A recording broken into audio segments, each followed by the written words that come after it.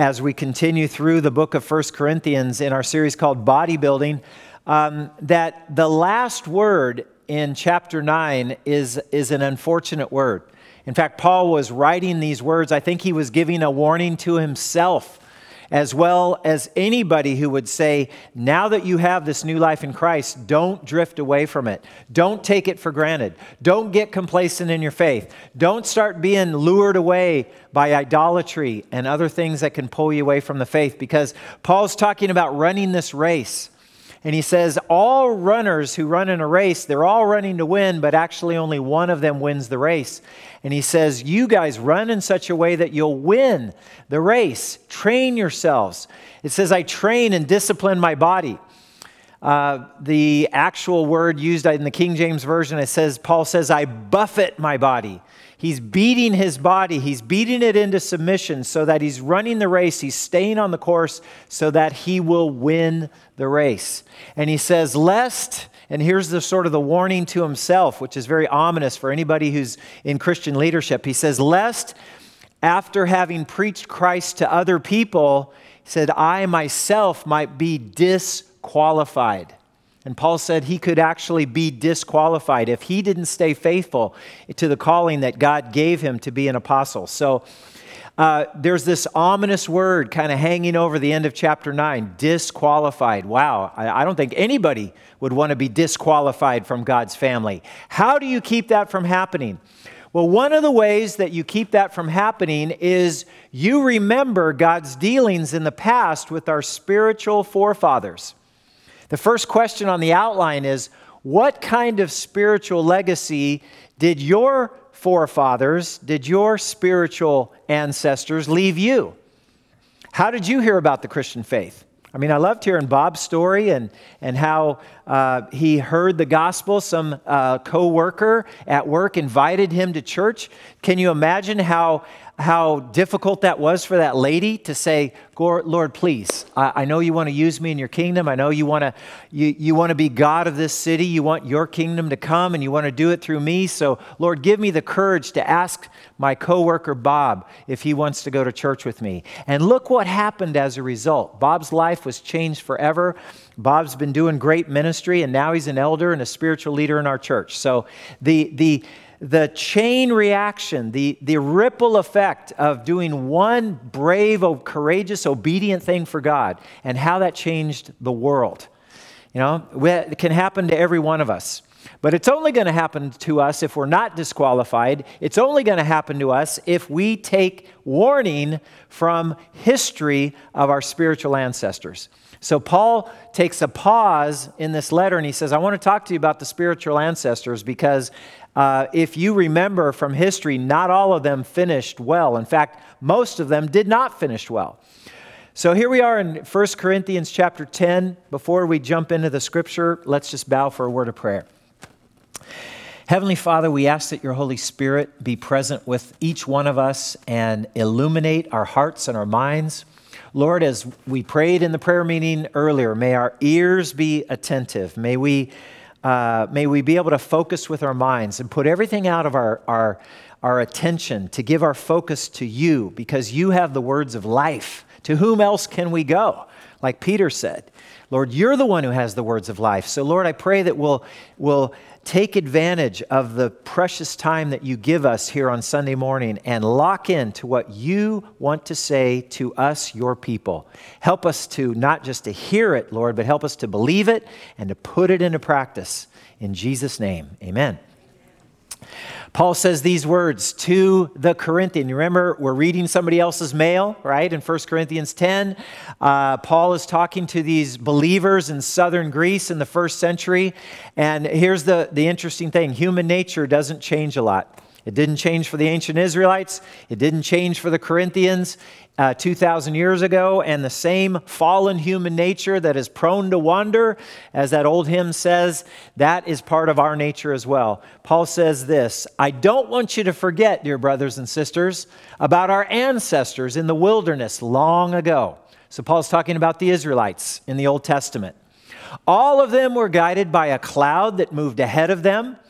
You know, from the moment that the Israelites left their slavery in Egypt, even before they crossed the Red Sea, as they stopped and camped on one side of the Red Sea and the Egyptian army was coming, even then, as I was reading in Exodus 13, God had already provided them with a pillar of cloud to protect them from the harsh desert sun in the day. It says all of them were guided by a cloud that moved ahead of them. All of them walked through the sea on dry ground. One of the greatest miracles that you'll see in the movie The Ten Commandments. It's a wonderful scene. In the cloud and in the sea, all of them were baptized as followers of Moses. So there was a baptism, there was an identification, a public identification. We are now God's people, and Moses is our leader, and we are going to follow God after going through the sea on dry ground. All of them ate the same spiritual food, which we know as manna, which is a great Hebrew word for what is this? You know, basically, like, what is this? But it was a food that God provided them every morning miraculously for 40 years until they came into the promised land. And all of them drank the same spiritual water. And it says later on that, you know what, they drank from the same spiritual rock, and that rock was Christ. And it just reminds me that when the Bible says Jesus is the same yesterday, today, and forever, even before Jesus became a human being in the incarnation 2,000 years ago, born to Mary and Joseph in Bethlehem, even before that time, Jesus was still active because he's God the Son, and he was with the Israelites. And it says that spiritual rock of which they drank from miraculously, that rock was Christ. So Paul's giving a history lesson to this Gentile church in southern Greece. And Paul was a man of Jewish background, so he knew all these stories, but he had to explain some of these stories to people who didn't know much about the Old Testament. He was talking about the spiritual ancestors and about their time with God and their dealings with God and what God did with them based on their faith and their trust in God. And said that many of them didn't follow through the way they should have in faith with God. It says, and talking about the Old Testament, you know, Paul brings up these stories from the Old Testament. I don't know if you're aware of this, but in Christendom in the last couple of years, there have been some spiritual leaders. Some people are being falsely accused of this, but there's some spiritual leaders in the churches that are basically saying, look, Sunday morning is a time for the New Testament. Sunday morning is a time to talk about the writings that are the scriptures that are geared specifically for followers of Jesus Christ. The Old Testament, which, by the way, if you have your Bible, the Old Testament is about 3/4 of the text of your Bible. So 3/4 of the Bible is not about Jesus and the church. 3/4 of the Bible is about God and his dealings with the Jewish people, with the Israelites, over about a 2,000-year period of time, from the year 1500 BC to 400 years before Christ, when the last prophet Malachi gave the words of the Lord. And then there was 400 years of silence before Jesus came on the scene in the New Testament. And there's a lot of people that says, you know what, all those writings in the Old Testament, they're nice history, there's some good literature, but they're not really necessary for Christians to read. It's not that important for Christians to read.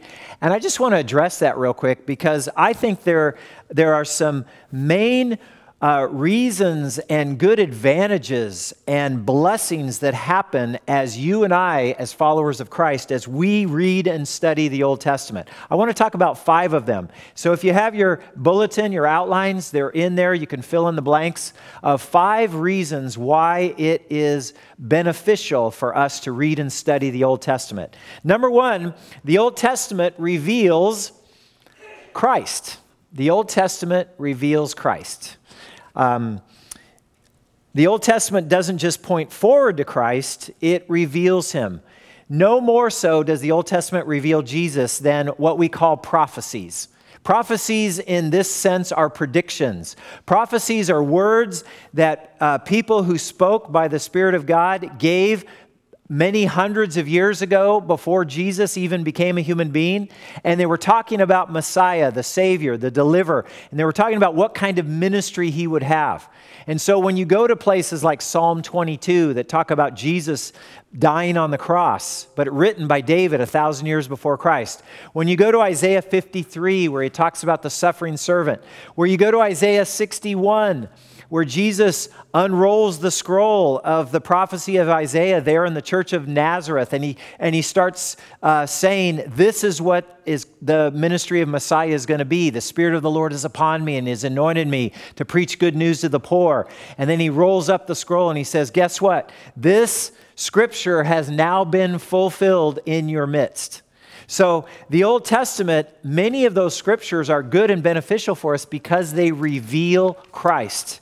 What's another benefit from reading the Old Testament? Well, the Old Testament, number 2, is a dictionary of Christian vocabulary. It is a dictionary of Christian vocabulary. How are we going to understand all the theological words and phrases and concepts of the New Testament? When you come to a word or a concept, the first question would be, well, where does that word come from? And most oftentimes what the answer is, the word comes from the Old Testament. The definition of a New Testament word comes from the Old Testament. Why? Well, the New Testament, even, we have the Old Testament and the New Testament. So again, Old Testament scriptures, God and his relationship to the Jewish people, to the sons of Abraham, Isaac, and Jacob, right? New Testament is now God and his dealings with whoever in humanity, whether Jew or non-Jew, which we call Gentile, whoever follows Jesus, whoever puts his or her trust in Jesus, that is a Christian, that is a Christ follower, member of the church, and that is what the New Testament is written specifically for. But the authors of this New Testament, most of the authors of the New Testament were Jewish. There's only one Gentile, only one non-Jewish author that wrote anything that we have in the New Testament. Anybody know what his name is? Luke, right? It's the name of our dog too, which is true. And that's why, I always say in a low voice, huffing, I always say, Luke, I am your father. So, and he looks at me like, he gives me that dog look. But anyway, Luke is the only Gentile author of the New Testament. So when we want to find out what certain words mean in the New Testament, one of the best places to go is the Old Testament. It's a dictionary of Christian vocabulary. Number 3, I know they're trying to fix the slides in the back because they're all listed for you, but the fill-in-the-blank number 2 is dictionary. The fill-in-the-blank number 3, the Old Testament gives us doctrine or gives us teaching in story form. In story form. That's why we read these stories of God's people. God has not only given us his laws, yes, we have the 10 commandments, but God has also given us his lives, the lives of his people. God has incarnated his 10 commandments, his moral laws, in the lives of Old Testament characters. They provide us with these fascinating biographies that inspire us, or sometimes they warn us. For example, you want to learn why polygamy is wrong and why it messes up families? Let's read in Genesis about the life of Jacob. Let's read about Abraham. Let's read about, you want to know why one of the 10 commandments is do not commit adultery? Why don't we read about the life of David and the disaster that happened to him and his family when he committed adultery? When Jesus says, when he's talking about his return, and he says you need to be alert, and you need to be ready, and you need to be sober, and Jesus says, remember Lot's wife. If you don't know the story in Genesis 19 about Lot and the angel that pulled them out of Sodom and Gomorrah when God was going to destroy that city for its wickedness, if you don't remember when God, through the angel said, don't look back, and Lot's wife looked back longingly at Sodom and Gomorrah, and God turned her in judgment into a pillar of salt right then and there. When Jesus says, remember Lot's wife, otherwise you wouldn't know what that means. So he gives us these teachings in story forms. It says when Jesus is being asked to perform miracles, hey, the Jews are telling Jesus, show us a sign that you're really Messiah, the Son of God. And Jesus says, I'm not giving you any sign except the sign of Jonah. And if you don't know anything about the Old Testament, all you would do is say, you'd be like my dog Luke. You would say, Jonah? Like who is this? And what's the story with Jonah? Oh yeah, the story of that prophet that God told to go preach judgment on Nineveh, and he ran away from God, and God pursued him, and he was 3 days and nights in the belly of a fish.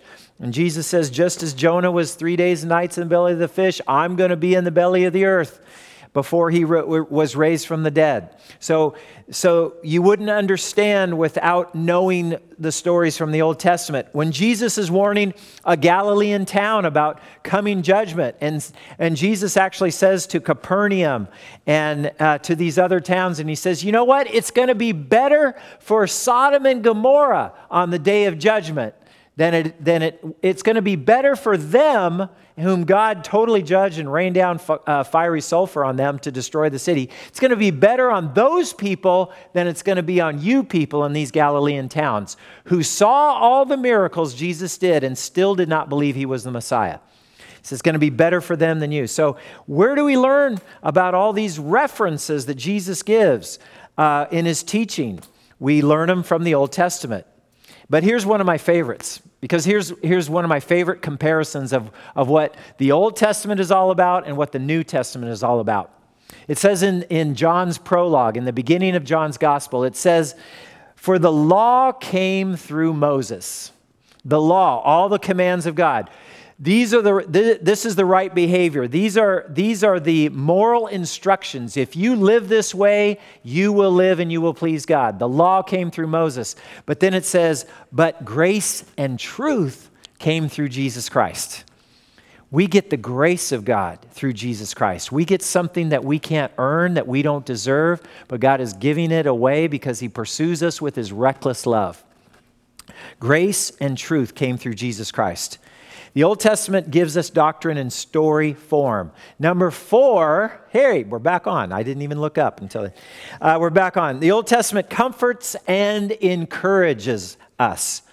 When we read the narratives, the stories in the Old Testament, we are comforted by God's sovereign love. We're comforted by his majestic power, that he is God over all the nations, not just this local deity over the land of Israel. God is sovereign over all the nations. King Nebuchadnezzar had to learn that the hard way, right? And you say, King who? Okay, Old Testament, read the book of Daniel. See, even I, as a Christ follower, I'm giving these Old Testament references. You have to read the Old Testament to know what I'm talking about. So God's loyal faithfulness in his relationship with Israel. When we know the Old Testament backgrounds, for example, you get to Hebrews chapter 11. Oh my goodness. How are you going to understand Hebrews chapter 11 in the New Testament if you don't know all of the people that are being referenced, right? Who's in the hall of faith? And you go through all these names, Noah and Abraham and Abel and all of these people that are listed, and you say, and Gideon and Jephthah and Barak and stuff. And you say, these people are all mentioned in Hebrews chapter 11. Who are these people and where did they come from? They're all in the Old Testament scriptures. They're all given to us as examples. In the Hall of Faith in Hebrews 11, everybody mentioned there is a hero because they were the ones who lived out a life of faith and trusted God in their own time and their own generation. And they made a difference for God and his kingdom. So the Old Testament can encourage us with these stories. And then finally, the Old Testament, number 5, the Old Testament makes you appreciate the New Testament more. You know, for all that the Old Testament reveals about Messiah, the prophecies of his coming, who Messiah is going to be, what kind of ministry he's going to have, there's still a lot of shadow. There's still a lot of concealment. And that's why the New Testament, and in fact, the last book in the New Testament is called Revelation, because Revelation means an unveiling. It means that which was hidden is now being revealed for everybody to see. And the Old Testament, in some way, you may have heard this. The Old Testament is the New Testament concealed, and the New Testament is the Old Testament revealed. So sometimes you get frustrated when you read the Old Testament and say, I wish Messiah would just come. I wish that God's people were more faithful than they were. I wish God's people didn't have in the Old Testament such a miserable track record of failure. I wish by and large they would all stick with the faith and they would end up victorious at the end. And you realize, you know what? Those Old Testament people, they had God's 10 commandments, they had his laws, but they didn't have the Holy Spirit.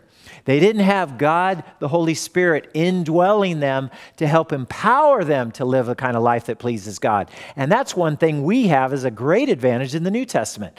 We have God's Holy Spirit.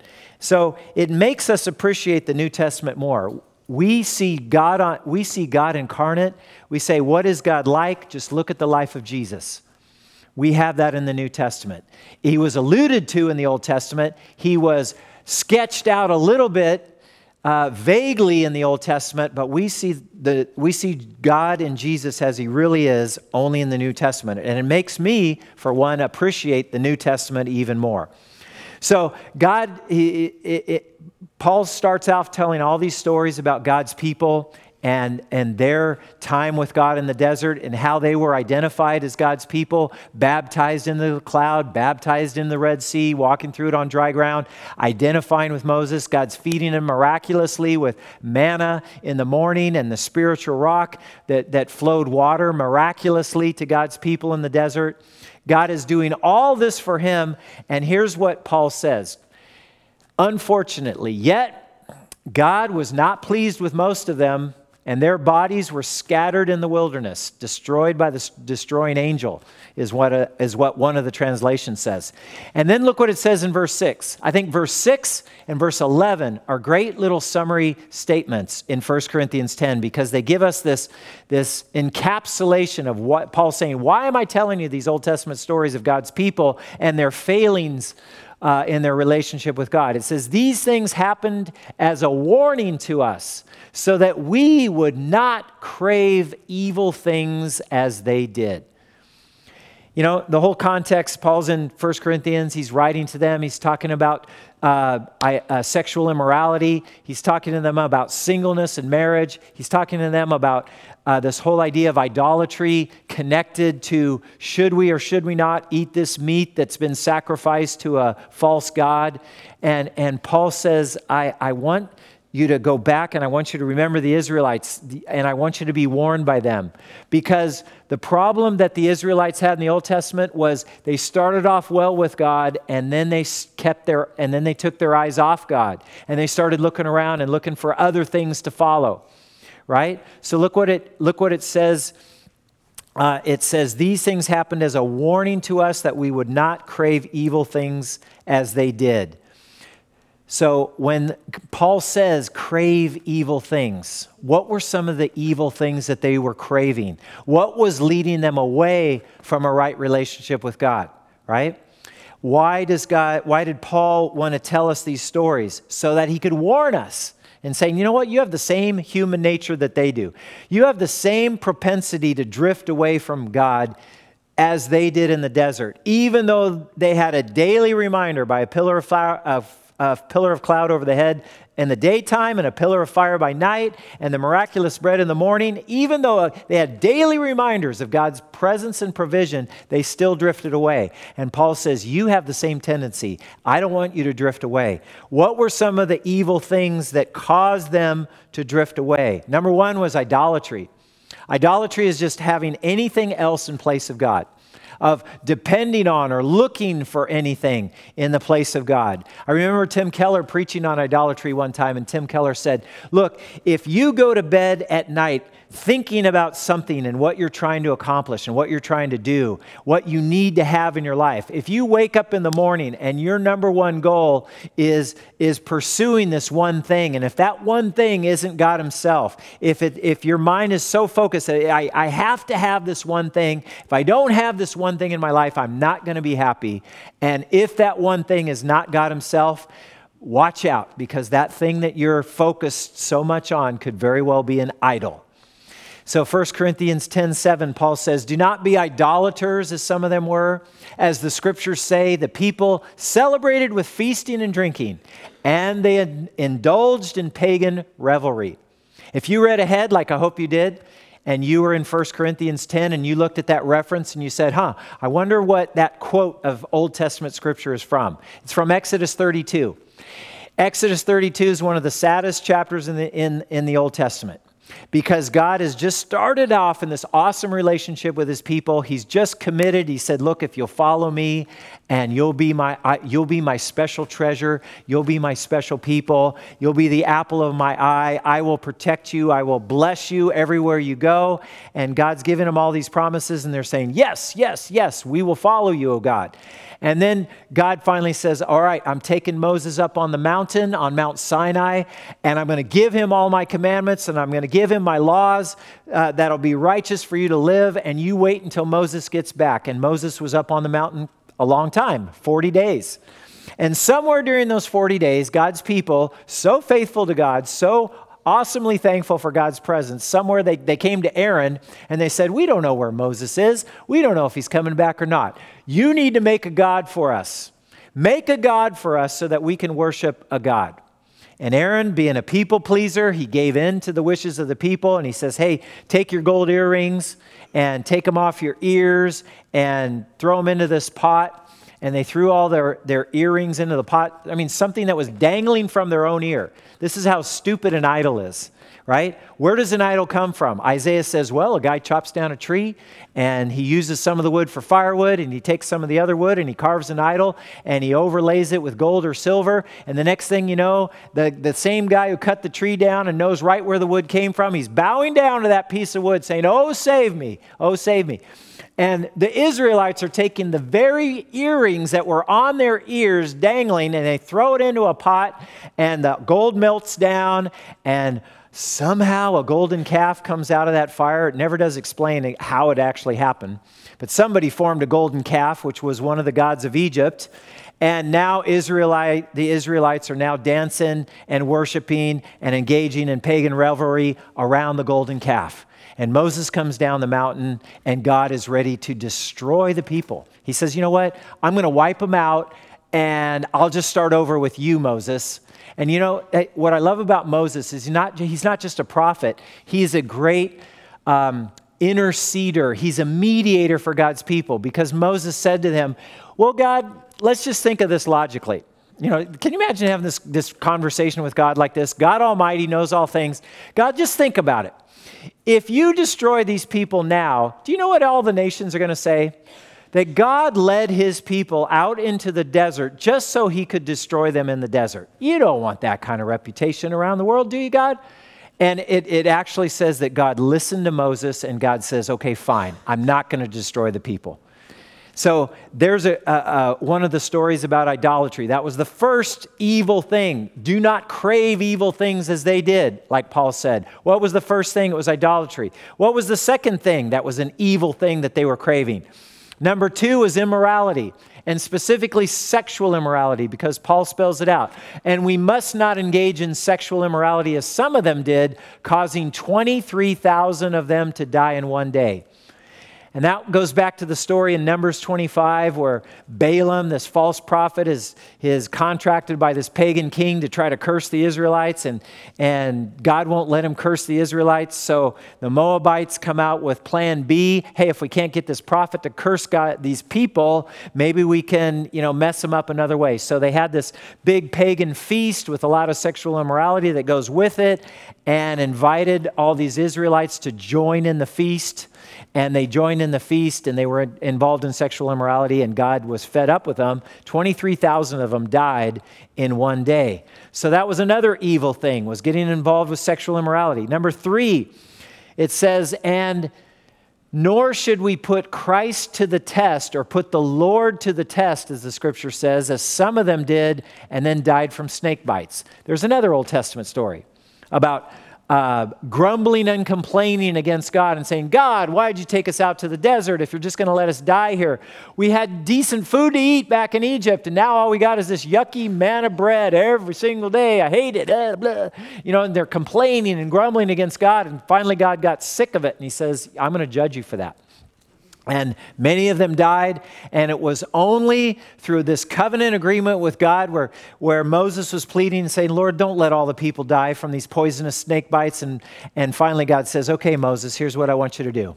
I want you to take a pole, and I want you to make an image of a snake, and I want you to put the image of the snake up on the pole, and I want you to raise the pole in the middle of the camp. And it says, whoever looks upon that snake. This is a strange commandment, right? But whoever has this snake bite that is poisonous and is going to make them die, if they look up on the image of this snake, they will be healed and they will live. It's the same story that Jesus told Nicodemus, right? Where he said, just as Moses lifted up the snake in the wilderness, even so the Son of Man, talking about Jesus, he must also be lifted up. So Jesus is talking about the future event where he was going to voluntarily give up his life and be willing to die on a cross for our sins, so that whoever would look on Jesus and put their trust in Jesus, they wouldn't die from their sins, because the wages of sin is death, but they could have forgiveness and eternal life by looking on Jesus.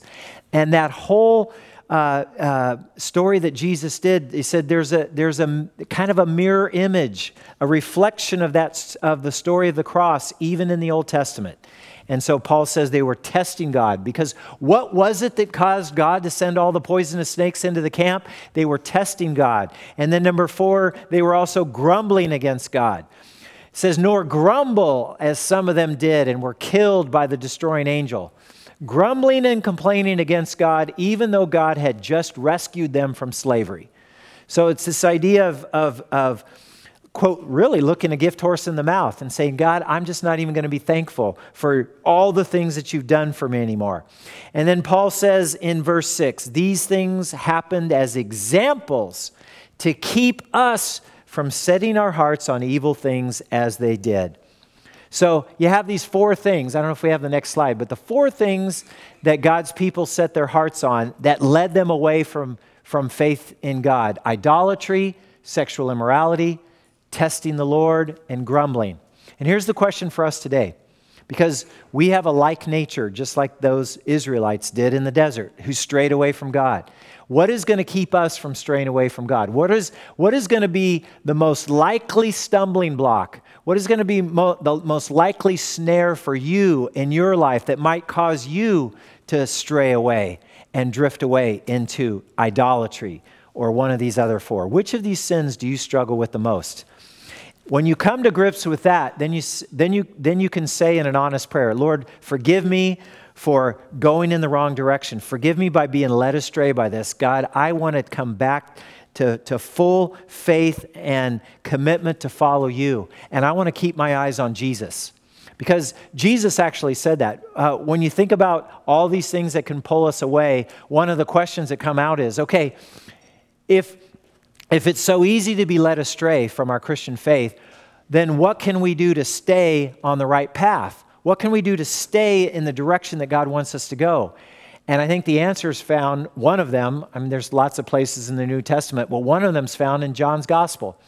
In John's Gospel, chapter 8, Jesus said, if you hold to my teachings, right? I think another, a more ancient translation says, if you abide in my word. Right? If you hold to my teachings, then you will know the truth, and the truth will set you free. What keeps us free is holding to the teachings of Christ, which means we've got to focus on Jesus every day, which means we need to be in God's word every day, which means we need to be in prayer every day so that we do not drift. And that's why Psalm 95, which is actually referring, Psalm 95 tells some sad stories, because it says, when you review God's history of his people, there's so many of them have fell away from the Lord. And now the psalmist is saying, given that bad history, can we learn from negative examples as well as positive examples? I want to learn from Daniel's faith and how to pray and how to represent God in a pagan culture. Daniel's a great example for that. But there's also negative examples of other people in the Bible, and says, I don't want to be like that. Can you read from somebody's negative example and learn from it? Absolutely. Absolutely you can. So the psalmist says, today, if you hear his voice, do not harden your hearts as they did in the wilderness, right? And then the sad result is when they hardened their hearts against God, God declared on oath, they will never enter into my rest. And this psalm right here, Psalm 95, is quoted in the New Testament in Hebrews chapter 3. So 4 things: idolatry, immorality, testing God, and grumbling. Paul mentions 4 things that can keep us, or that can drift us away. And he says we want to keep ourselves from setting our hearts on evil things as they did. We don't want to struggle with those things anymore. The last thing I want to talk about today is communion, because I want to talk about what unifies us as a church, what brings us together in the body of Christ, and that we would deal with that. So we have this unity around the communion table. Thank you, Bob, for leading us in the communion, where everybody is able to hold the bread, hold that piece of bread and hold that little cup of juice together to remind us of what Jesus did for us. In fact, 1 Corinthians 11, which Bob talked about, that talked about communion itself. But what happens in the church together when we celebrate communion is what Paul's going to talk about here. And so Paul says, when we bless the cup at the Lord's table, aren't we sharing in the blood of Christ? And when we break the bread, aren't we sharing in the body of Christ? It's one reason why we celebrate communion every Sunday and why we do it together. Because it's something we share in. It's, I think Erin told me a couple weeks ago, she says, the ground is always level at the foot of the cross, right? What that means is this is something that we all share in common.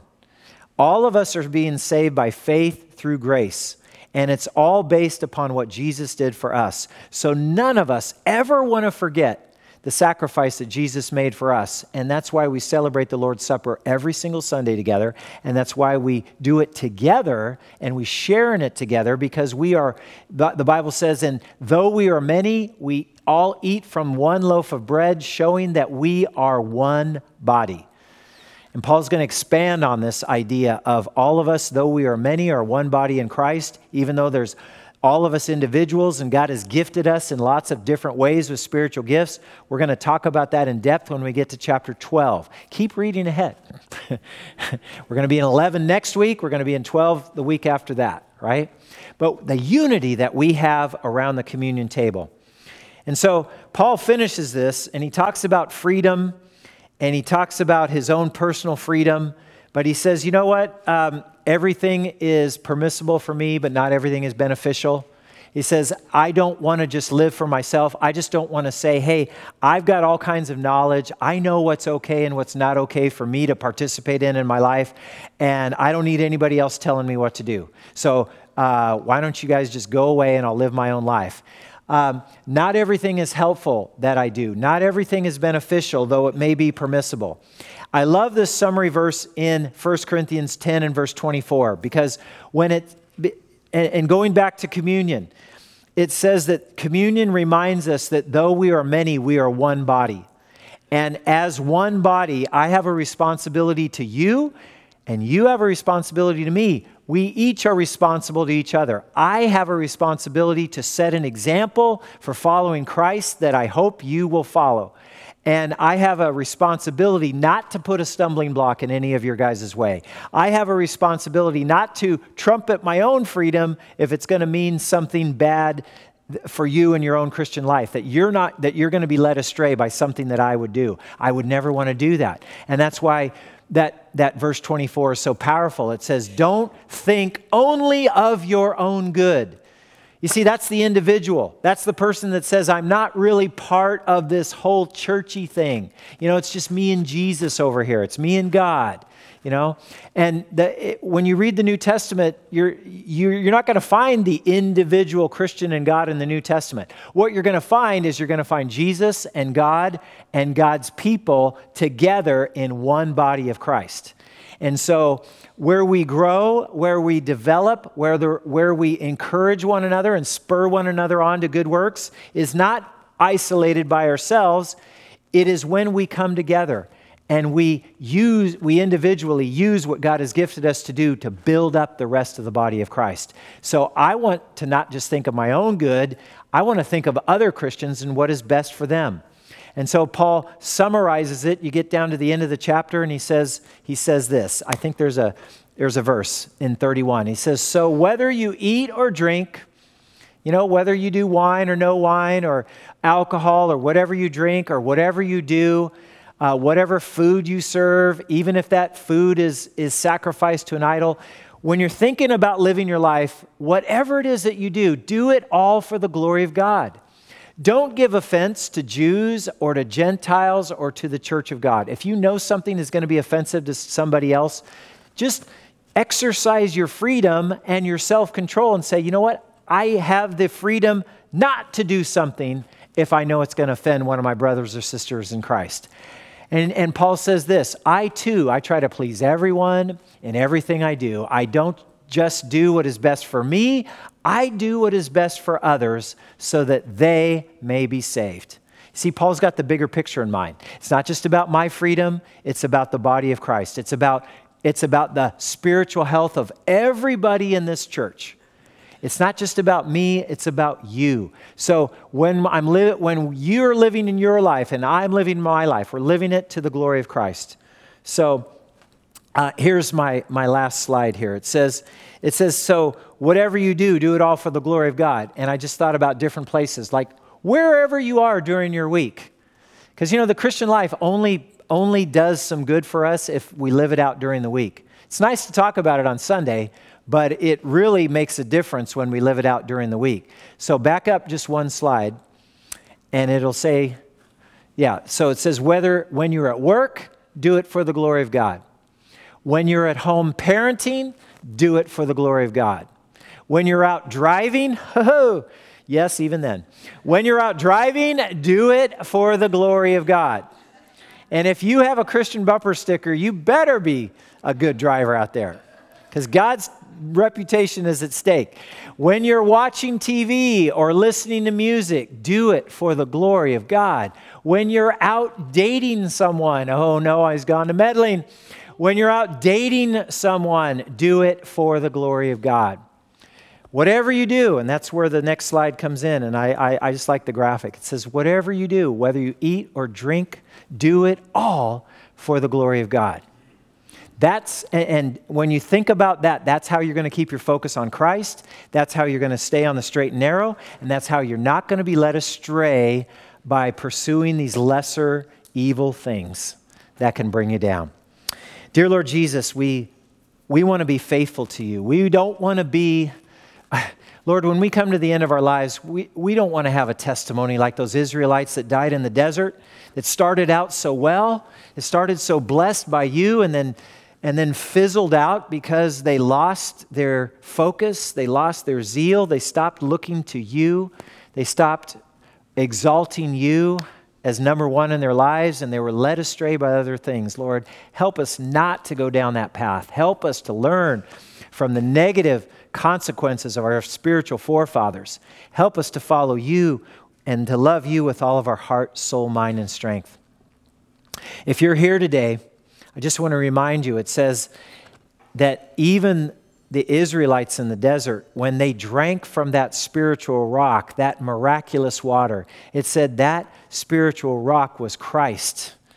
When it's talking about Jesus in that moment, he was the living water that slaked the thirst of the Israelites. Jesus says, whoever drinks of any other water that's out there, they're going to be thirsty again. But he said, whoever drinks of the water that I will give him, that person will never thirst again. If you're thirsty, if you're looking for life and what life is all about, you've come to the right place, because Jesus is the way and the truth and the life, and he is that living water. And if you want that in your life, if you want that new life, that forgiveness, that wipe your slate clean and being saved by grace and come to that new relationship with Christ, I just invite you to pray a prayer. Just pray like this. Just say, Lord Jesus, I come to you today nothing in my hands. I just come in faith, and I want to say I believe in you and I trust in you. Lord, thank you for giving your life for me on the cross. And Lord, I want to follow you now from this day forward, all the days of my life. So Lord, help me. Fill me with your Spirit. Show me in your word what I need to do to take some next steps forward. And Lord, thank you for that promise to save me if I put my trust in you. And I pray in Jesus' name, amen.